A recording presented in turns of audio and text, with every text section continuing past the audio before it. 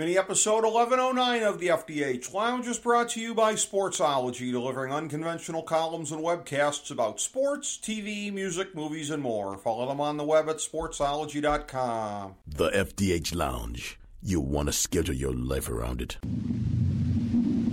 A long time ago, on a gloomy, wet Cleveland spring night, two men stand alone amidst the late-night drizzle.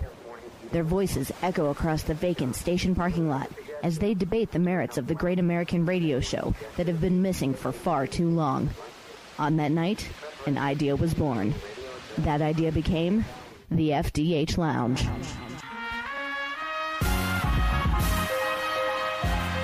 Welcome to the FDH Lounge. Welcome to mini episode 1109 of the FDH Lounge. This is FDH Managing Partner Rick Morris here with our preview of episode 4.6 of Billions.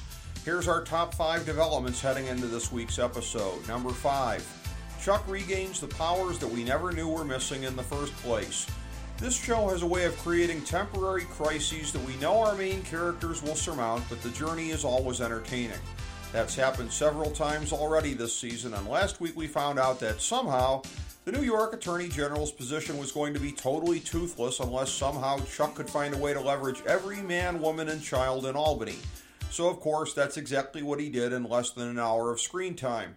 And in the grand tradition of the show's "oh no he didn't" scenes, of course, Chuck hijacked Blackjack Foley's funeral for his big power play. However dubious the premise, Chuck's back on top, and his enemies should be sweating, but some of them are prepared for him. More about that in a minute. Number 4, Taylor continues an impressive path of overcoming Bobby's obstacles. With Grigor back in Russia, Mace Capital looked to be cash-starved until the new hipster genius came in and provided the firm with the opportunity to pitch Axe's old firefighter fund. From there, Taylor turned the negative of being a former protege of their erstwhile friend into the plus of being somebody who hates him also, and in bonding successfully captured their business. Mace Capital's not going to go down easily, but sooner rather than later, Chuck's legal crosshairs will be looming. Number 3, Bobby unleashes a level of viciousness that could make it hard for anyone to root for him anymore. The shades of gray in the Bobby versus Chuck feud meant that neither was a good guy in any sense of the word, but each had his fans. Now that they're aligned, the expectation from the creative team appears to be that we'll root for them both, but Axe's decimation of a young man whose father perished on 9/11 and was one of the partners from whom he usurped the predecessor firm was absolutely sickening.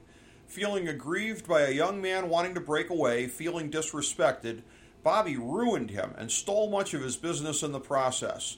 This could be a sign that something very bad is meant to happen to him and that we are not meant to feel badly about it. Number 2, Rhodes Sr. looks like he's going down, and the only question may be whether he'll take Rhodes Jr. with him. The graft that the old man's gotten away with his entire life is not feasible anymore with a U.S. Attorney General who hates his family, so he may already be incriminated in the Elysian Fields fiasco. The effort by Jock, Connerty, and Sacker to ensnare Chuck in the coming corruption scandal is now underway, and as this week's preview shows, Bobby will also be targeted by the feds as collateral damage for his backing of Chuck, saving himself as well as his allies before he can even target his federal enemies is going to be a full-time job for Chuck. Number 1, Wendy's pulling the Taylor thread, and who knows how that's going to unravel. Alienated by the disregard of the two men in her life about her humiliating public unmasking as a dominatrix, Mrs. Rhodes let her fingers do the walking after Taylor had reached out to express sympathy. The act of crossing the Rubicon over to Mace Capital still seems hard to picture, but is no longer unthinkable. All along, Taylor has professed to have a superior moral compass to Axe's, and if Wendy starts to believe it, the foundation of the show will implode. She'd not only be selling out her boss, but also her husband's biggest backer, when the irony is she had brought these two bitter enemies back together. Billions doesn't do false teases, so at minimum, Wendy is going to really flirt with defecting and probably be found out by Bobby even if she decides to stay.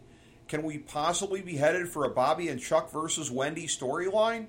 Stranger things, including their alliance itself, have already happened.